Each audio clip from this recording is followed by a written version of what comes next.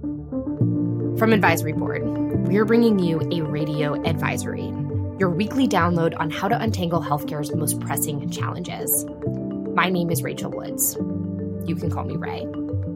And you're actually not going to hear more from me in this episode. I think it's really important that I show you all of the incredible expertise that is housed within Advisory Board. So that's why I've invited one of my colleagues to actually have this conversation. This is a name and a voice you've heard many times. I'm going to pass the mic to Darby Sullivan, our in-house expert on all things health equity. Happy to be here. And I'm happy to be here because I felt like our conversation was unfinished last time. In the summer, we talked a lot about what the problem was in behavioral health. What were the root causes of the dysfunction and the inequities that we see? But now we actually have solutions. We finished our research, and I wanted to bring that back to Radio Advisory. We didn't want to stop at detailing the problems. We wanted to paint a clear vision for what a better behavioral healthcare system would be. So from a patient perspective, we want a system where behavioral health is recognized as an integral part of healthcare. We wanted a system where behavioral health conditions are treated and paid for just like any other chronic condition.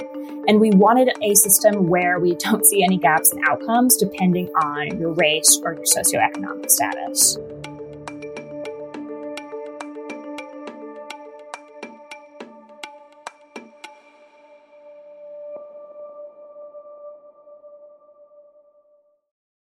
To get more specific and tactical with next steps for leaders in the industry, I wanted to bring some essential researchers who were part of the team for the past year to the conversation today. So Sally Kim, who is our foremost health plan expert at Advisory Board. Hi, Darby. Sophia Duke-Mosier, who can get us into the mind of the provider organization. Hi, Darby. It's great to be here. And Amanda Okaka, whose expertise is around all things life sciences. Hey, Darby. Good to be here. Welcome. To kick us off, I want to ask each of you to put on your respective sector hats. So I know that each of you specialize in different sectors of the healthcare industry. And I'm curious what your members, what the leaders that you work with would say about the vision of the behavioral healthcare system that I just outlined. So for example, Sally, what would a health plan's ideal vision of behavioral health be? If I'm allowed to include a lot, I would say financially incentivizing providers to deliver evidence-based care, getting patients to care before it becomes a crisis, and then also, of course, total cost of care being managed. From a life sciences perspective, a lot of the life sciences leaders that we talk to on a regular basis, it seems like a lot of their data and evidence strategy is focused around clearing those regulatory hurdles. So I think for life sciences, they would like to see a world where we can design trials that fit better into an evidence base that providers can actually use and sort of break down some of those data silos that would increase the clinical utility of the data that they do collect during trials, as well as the data that gets collected in post-market surveillance as a part of real-world evidence and real-world data strategy. I heard something in what you said, Amanda. Data that providers can actually use. So I'm curious to bring it to you, Sophia. What would that actually look like? Yeah, so rounding us out from the provider perspective, to make all of this work, you need the people at the organizations to be there to do the work. And every provider that we've spoken to constantly talks about the workforce shortage, which totally makes sense. You need people in place to do the work, and you're constantly focused on putting out fires. But this also, of course, negatively impacts patients if there aren't people at the provider organizations in place to do the work. So when we think about what the ideal system would look like, we'd really think about making sure that there are the right providers at the provider organizations to do the patient care. So what this looks like is providers who are in the right geographic location. They have the capacity to accept new patients. They have the expertise that matches the conditions that patients need to be treated for. And they're also representative of the patient's identity, or they have training and cultural awareness, because we know that providers from underrepresented backgrounds actually do better when they're being represented by the providers that they're being seen by.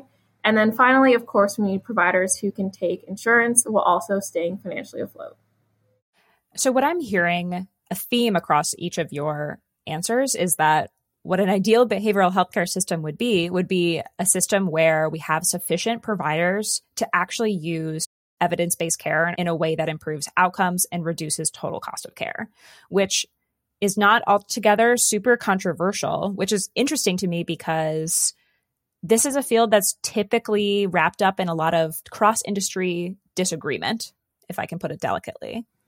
Yeah, I would agree with you, Darby. It's not really the end state that organizations are disagreeing with. We all want to see the same end state, but it's sort of more about how we get to that end state. And when we throw things out like evidence-based care or raising reimbursement rates, that's really where the disagreement comes up. Okay, now that's where it gets interesting. So let's start with your first example, Sophia, which is evidence-based care. How would any of you describe the challenges around defining what quality care looks like in behavioral health? So is it that different providers disagree on quality care, or is it more of a cross-industry disagreement? I think everyone disagrees, even within a stakeholder group. So no two providers are going to agree. Honestly, it makes sense because two different patients could have different desired outcomes. And then also plans also don't agree, which just increases the administrative burden on providers. Yeah, I totally agree with you, Sally, especially what you said about patients desiring different outcomes. This is an area where life sciences really struggles to address because when it comes to behavioral health, it's not as simple as like quantitative metrics that we might see for other physical health conditions like an A1C change when it comes to diabetes. It's really hard to define the metrics that we use in behavioral health because they are more qualitative and they look different for every patient. And so there are non-traditional metrics that we would like to consider here, like quality of life, employment status, relationship health as outcomes. But it's hard to find that alignment and collaboration between different industry stakeholders so that we can redefine the metrics that we're using to measure behavioral health outcomes. The other issue we're seeing, Amanda, is that all those metrics are really great and recovery will definitely look different for every patient. But what's difficult is the provider health plan relationship because recovery isn't going to fit into a perfect 12-month reimbursement cycle. But when plans are looking at it, of course, naturally, they need the 12 months to do the reimbursement. So it's sort of level setting between what recovery looks like and how it can be reimbursed while also keeping in mind what the patient needs are. There's the 12-month reimbursement cycle, but there's also just member churn and member tenure on a plan. So it's hard to justify an investment that might show up in 20 years if by that time that member has moved across the country and is now another plan's member. It strikes me that the issue is scalability here because on the one hand, we want to provide personalized care and personalized treatment, but if everyone defines success in a different way, it's going to be really tough to figure out what works and what doesn't. And it sounds like none of your respective sectors are necessarily super thrilled with how the evidence piece in behavioral health is currently functioning. But like a lot of problems in this space, I think there's tons of finger pointing on what others need to do differently. So I'm going to ask each of you with your sector hats on to push against, what could your own sectors maybe do differently to make headway in this evidence base, or how might your own sectors actually be contributing to the problem? It looks a little bit different for life sciences leaders because I think that it has more to do with breaking down, like I alluded to earlier, those data silos that can really impede the clinical utility of the data that they collect. And it also comes to enabling data sharing and interoperability between stakeholders. So with providers on the clinical side, and then also with payers on the health plan side, life sciences leaders can do more to incorporate patient-centered metrics in their trial design and post-market surveillance. And then they can capitalize on that data by enabling cross-functional uses of it. I would definitely agree with Amanda on the data piece, and providers struggle with that as well, being able to collect the data. And providers are often a little bit short-sighted, which makes sense because they're putting out fires, but they're really focused on ED utilization and readmissions. But I definitely think providers can do more work providing care upstream, so focusing more on preventative care and really investing in addressing the root causes of social determinants of health. Oftentimes, providers want to leave this to community organizations, to schools, to other people in their area, and not take ownership over what they can do over SDOHs. So I would definitely say providers can do a lot more in that space. Of course, the partnerships with schools, community organizations, justice organizations, housing services are really, really important, but making sure that embedding SDOH-related goals are in the strategic plan that providers have, which will, of course, have a positive impact on behavioral health care And of course, it'll be beneficial in the long term for providers in reducing costs of care. One way that plans could be contributing to the problem is scoping out behavioral health care. Right now, a lot of plans carve out behavioral health to BHOs, and this shows up in a lot of ways. But one that I saw recently that I thought was really interesting is that usually members with physical health conditions have higher NPS scores for plans because they're doing more for you. You're actually getting care that you're paying for your insurance. So that makes sense. That shows up in care management data. That's not that surprising. What was really interesting is that this does not hold true for members with behavioral health conditions.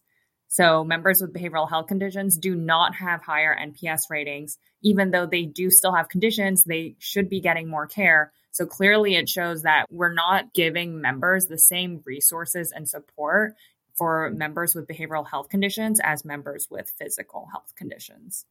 Sally, I have a question for you. Do you think that health plans are aware that they're giving different coverage to people with physical health conditions versus behavioral health conditions? I don't think it's a coverage thing because I think payment parity is still legal and required. I think it is more, are they giving the same support? So if you call into the call center, are they treating you the same way? Maybe there's stigma. It's hard to train an entire culture of an organization. Maybe it's the fact that there are more potential areas of disconnect if they're now being triaged to the BHO. Maybe it's a lack of access issue because, like you mentioned, Sophia, the workforce challenges here. So I don't think it is that the plan is maliciously trying to deny coverage for members with behavioral health conditions only. It's interesting that you mentioned that because I know from the provider perspective, we love to say it's the health plan's fault. They're not reimbursing us. But I think there's definitely more underneath the surface there. Yes, Sophia, thank you for taking us to the reimbursement question. And I think our listeners might be surprised that it took us this long before we brought up reimbursement in the behavioral health space, but that's actually on purpose because it's one of the major messages we want to send with our research. It's a lot easier to make progress on meeting in the middle around reimbursement when we've strengthened the evidence base behind different interventions and treatments so that plans can feel confident that they're reimbursing for things that work. Sally, I know you mentioned parity. That's something that is a constant conversation in the behavioral healthcare space of are plans meeting parity requirements? Is the government enforcing it enough? But I know also this goes beyond just conversations of payment parity. What are some of the other elements that health plans talk about when they're thinking about sufficient reimbursement? Yeah, so payment parity comes up a lot. And then it's also easier said than done to just pay more, right? So money is not unlimited, even for plans. So plans are trying to put in enhancers so that they do want to pay more for appropriate care, but that can show up in a lot of ways. So is it that some providers are managing harder patients with higher acuity? Is it that some providers are offering more hours to address some SDOH needs? Is it that some providers are meeting members more often or trying to manage total cost of care or supplying more education for their team? So I think there are a lot of reasons that providers could debate for higher reimbursement, but that doesn't mean it'll be true across the board. And I know there's a very different perspective from the provider side, right, Sophia? Yes, I will say from the provider perspective, it's hard for us to hear that health plans don't want to reimburse us more because we can see the impact that this has on patients. So because of this difficult dynamic, when it comes down to patients, the treatment for behavioral health conditions is too expensive, it's out of reach, or they are leaving our networks. So that's definitely an issue. But then from the provider side, when we talk about parity, there isn't a set definition for what a behavioral health condition is versus a physical health condition. So there's a lot of differences amongst providers about what they'll actually treat you for. So I would definitely say what providers can do more in this area is definitely standardizing those definitions like we talked about with the evidence base, and also coming to the negotiating table more with health plans and with government stakeholders to increase service coverage.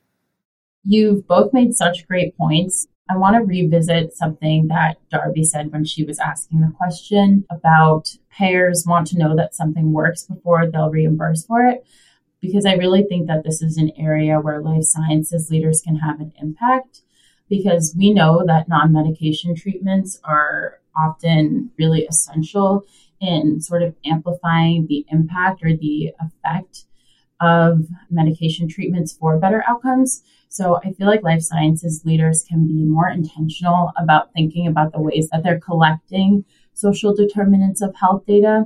Sometimes when it's collected like in an ad hoc, incomplete manner, it becomes not very useful.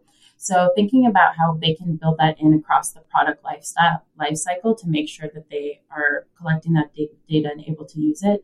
But then also beyond that, thinking about how they can work with community-based organizations or hospitals that are providing this type of care, as well as social interventions, so that they can collect data and measure how those other interventions are amplifying the impact of their products.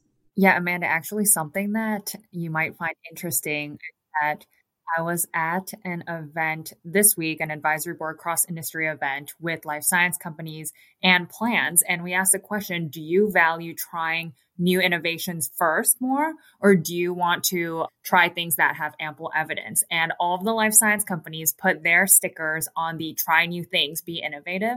And then almost all of the plans put their stickers on do things that have ample evidence. So I can see how it becomes hard to sell to plans if you all are prioritizing different things. Yeah, definitely.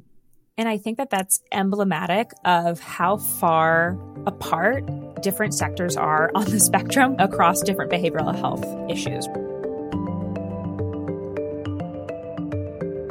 We'll be right back with more Radio Advisory after the break.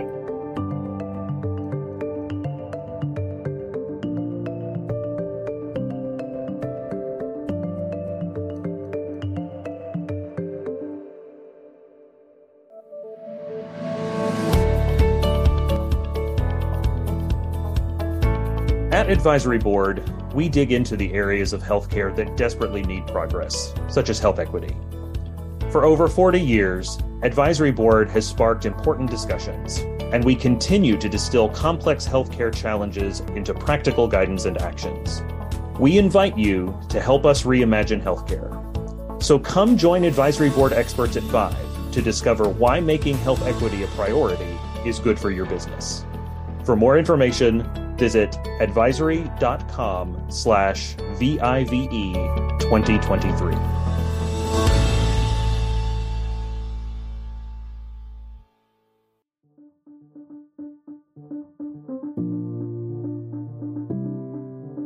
Sophia and Sally are talking about how providers and plans are completely on the opposite end of the spectrum for what reimbursement rates should be. And life sciences companies and health plans are on the opposite ends of the spectrum for how risky we should be with our investments into new treatments and coverage. So knowing that the sectors are so far apart on this reimbursement issue, I'm going to ask you all to put on your sector hats again and say, okay, not how do we come to the middle necessarily, but how do we at least start to inch our way closer and closer to each other so we can find solutions that are better for each party? So a place that I think that we could inch closer to the middle between plans and providers is actually administrative burden. So I know reimbursement comes up a lot. That's a tricky subject to change significantly. But what also comes up a lot is providers saying we need more than just higher reimbursement. We need reduced administrative burden. And I think plans would completely agree with that. And there are things that plans could do to try and help in the meantime. So there was this one plan that we were working with that realized that there were approximate length of stay recommendations for physical conditions, but not for behavioral health conditions. And that was making folks have to submit repeated prior authorization requests when their patients were in the hospital. And so what this plan did was use retrospective claims data to create their own length of stay guidelines for behavioral health conditions by diagnosis, successfully reducing the number of authorizations. So while this wasn't already created and a set standard for all plans, at least this plan decided to take action and create this process from themselves first. Related to what Sally's sharing about administrative burden, providers also complain a lot about administrative burden, and there's a lot of finger pointing between health plans and providers on whose role it is to reduce administrative burden. And of course, if there's less administrative burden, rates can also be raised because that takes out of the cost and the time. But I think another thing that providers can do is offer care that's actually worth reimbursing for at higher levels. So when we think about what care would be worth reimbursing for at higher levels, it's definitely care that reduces disparities. So we have an example that we heard from one of our members, Care Oregon, And Care Oregon is an Oregon-based health plan that worked with a local alliance for culturally specific behavioral health providers, and they're able to negotiate with them to create a tiered reimbursement model so that culturally specific behavioral health providers were reimbursed at a higher level at about 20% more. Sophia, I'm so glad you brought that example up, because I think thus far in the conversation, we've really been only talking about how to address one layer of what we describe as the meta inequity in behavioral health. Last episode was all about the meta inequity, so I'll have Ray throw that episode in the show notes in case anyone wants to get deeper. But what we basically mean by that is that in behavioral health, there's an inequity between behavioral health and physical health. But also within this sector, of course, we see the same demographic disparities that we see everywhere else in healthcare.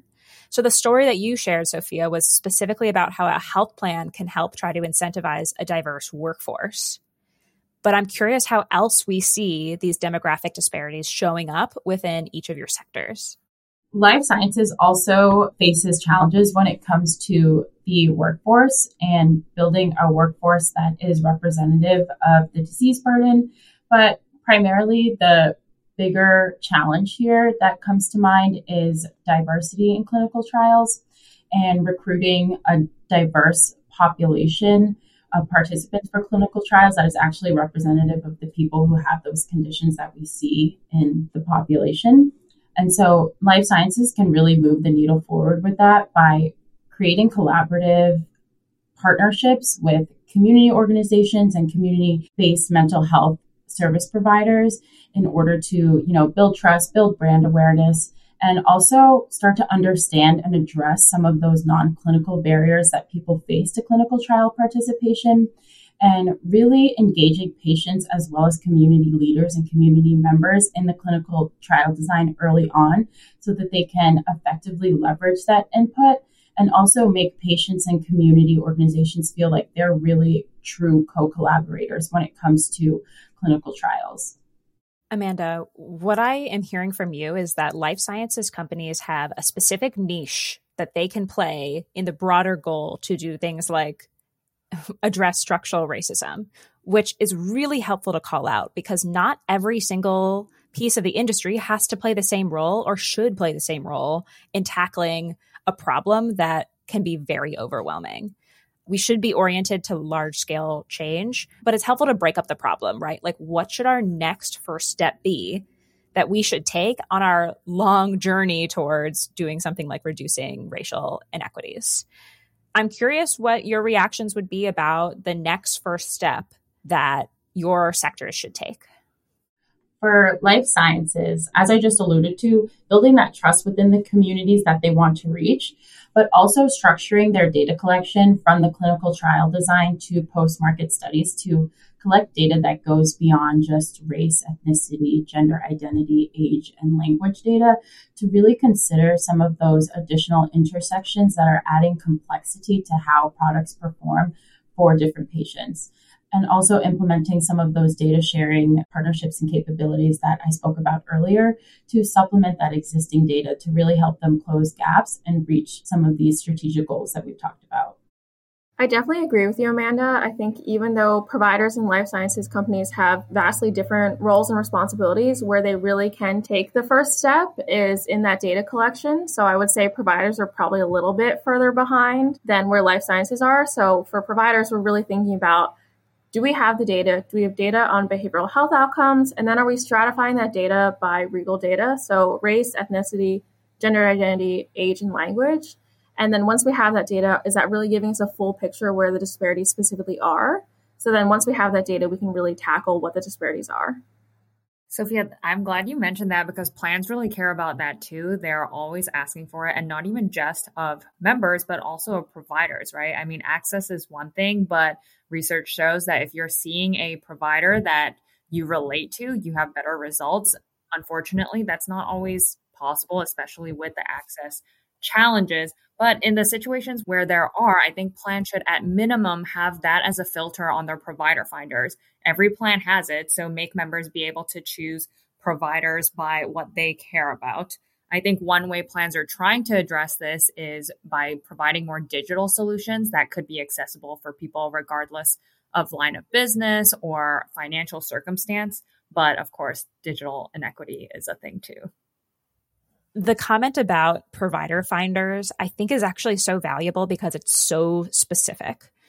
And I want to follow up and end this conversation by asking for other specific guidance that you would give to your sector. If there is one piece of advice you would give representative of everything we learned in the past year, what would it be? I heard this from a smart person at our behavioral health roundtable the other week, and it alludes back to what Sophia was mentioning at the very beginning of this conversation about how behavioral health is like putting out fires every day. And that's an analogy we hear in this industry a lot. I think what we can do as plans is recognize that we need folks who are also focused on fire prevention. So we cannot wait for the people who are putting out fires to finish before we deploy those same people to fire prevention, because that is never going to happen. I love that idea, and I wish I could steal it for my own that I want to share for providers, but I will offer something different. I would say the one piece of advice that I would give providers is to make sure you're tying your behavioral health back to financials as much as possible. We know that behavioral health will not be the most lucrative line of business you have. That's just the truth. But are you showing how much reimbursement you can capture? Because when you're showing how much reimbursement you can capture, you can advocate for more money being given to behavioral health. And that's really the bottom line of what we need. And one of the ways that we've seen people do this is by having a revenue cycle professional in the behavioral health line of business looking at claims data to make sure that everything's being captured accurately.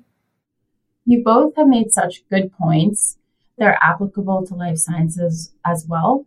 But the biggest piece of advice that I would give life sciences leaders is not to get carried away with shiny new things, and rather to focus their attention on interventions that we know work, whether they are medication-based or non-medication-based, and really focus efforts on trying to collect more clinically useful data and collect data that also considers some of the additional intersections that we might see between social determinants of health that can help to illustrate the complexity of how products perform for different people.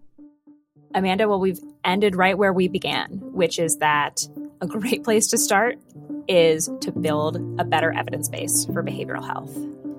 So, Amanda, Sally, Sophia, thanks for joining me. Thanks for having me, Darby. Thanks for having us. Thanks, Darby. This was great.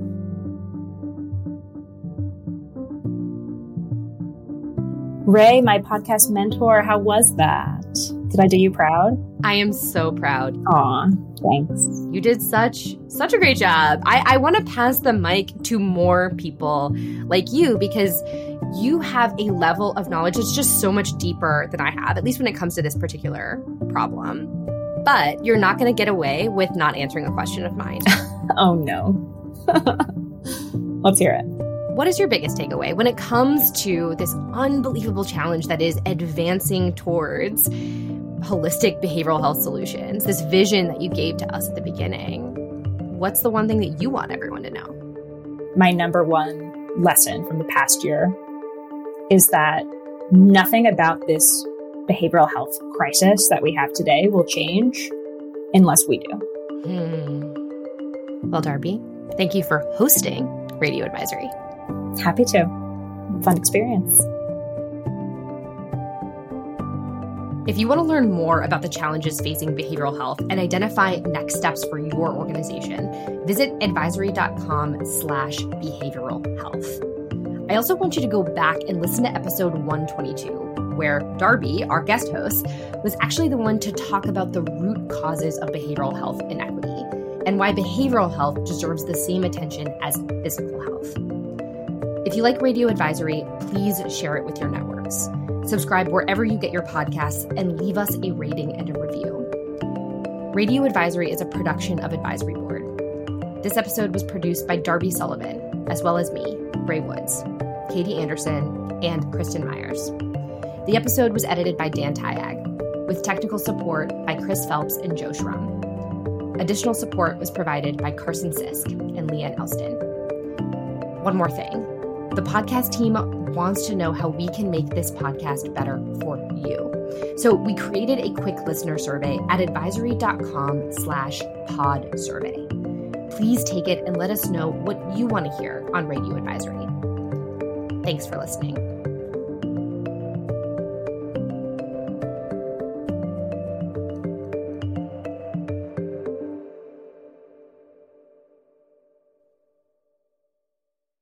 It was a great way to spend my birthday afternoon. Whoa, happy birthday. Happy birthday. Happy birthday, Amanda. Thank you.